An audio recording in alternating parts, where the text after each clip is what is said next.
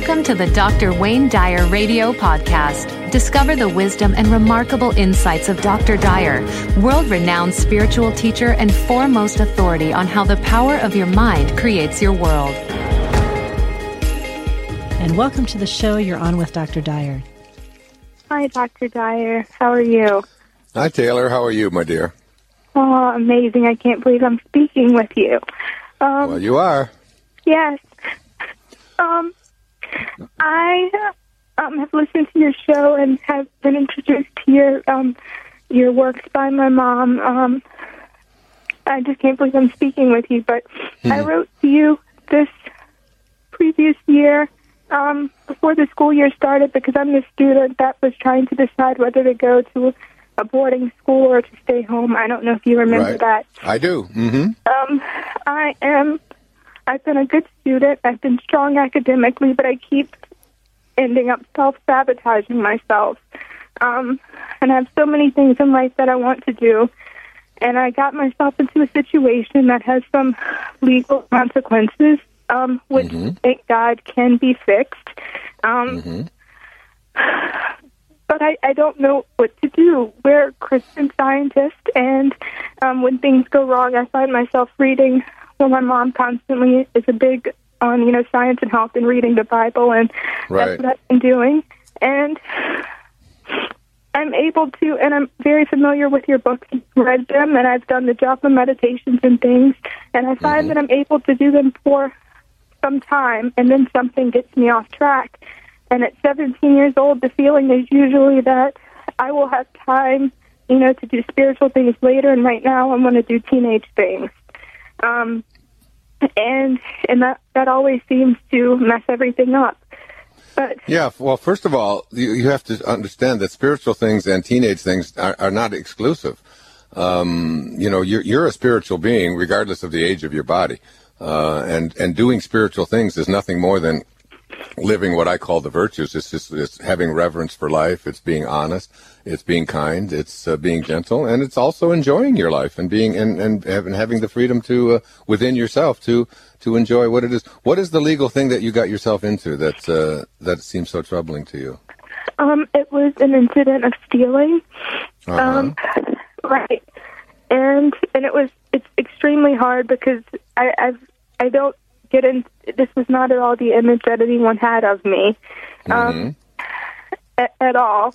And now I'm coming home and I'm leaving the school, and I'm trying to figure out what to do and how to recompense the situation. But I keep feeling so numb. Like right now I have the Bible and science and health, but right now I keep feeling so numb to all of that, and I just need a new direction. Yeah. Let me give you some help with this, first of all, because I've been through this in my own life, because I did some stealing when I was a young boy, a little bit of shoplifting, taking a few things that didn't belong to me, and so on. And I carried with me the awareness that this was like a stain on my spirituality for me, and was able to make amends for it. And I think as someone who's been in the recovery movement for 25 years or so, there's something called making amends. And making amends just means owning up to what it is that you've done, recognizing that you succumbed to a temptation, and compensating whoever it is or whatever it is that you took from, and making amends, apologizing, and then moving on. It might make the fact is, for me, the fact that as a teenager I stole on several occasions things that didn't belong to me has made me probably the most honest. I am so super honest today as an adult, and I don't think I would have been had I not had the experience of going back and looking at how I felt when I did take some things that didn't belong to me. So these falls, these things that you're going through right now are part of your journey. They're put there right in front of you. Every single fall that you have, every single letdown that you have for yourself provides you with the energy to propel yourself to a higher place. Be grateful for the opportunity to make amends and correct it and and apologize or whatever and move on, because it will now make you a stronger person. And when the next time temptation comes before you, when taking something that you doesn't doesn't belong to you, or doing something that you consider to be immoral, you'll go back and remember how it is that you felt, and not only will you become a more honest person, you'll help other people to do the same. And I've done that with, in the raising of my own family. I have children who I have really overly taught the importance of never taking anything. If someone gives you back the wrong change, you always go back and again give them what it is. You always, if you find you've taken something out of the other day I was in a grocery store and I found out there was a little jar of peanut butter that I had left and I didn't put it up on the counter. And I got out to my car and there was this jar of peanut butter that I hadn't paid for, $2 or $3. It was very, very important for me to go back, tell them, give them the money for it, and take the peanut butter back, out to my car. And I got that because of those kinds of falls that I've had. So don't be so hard on yourself, Taylor.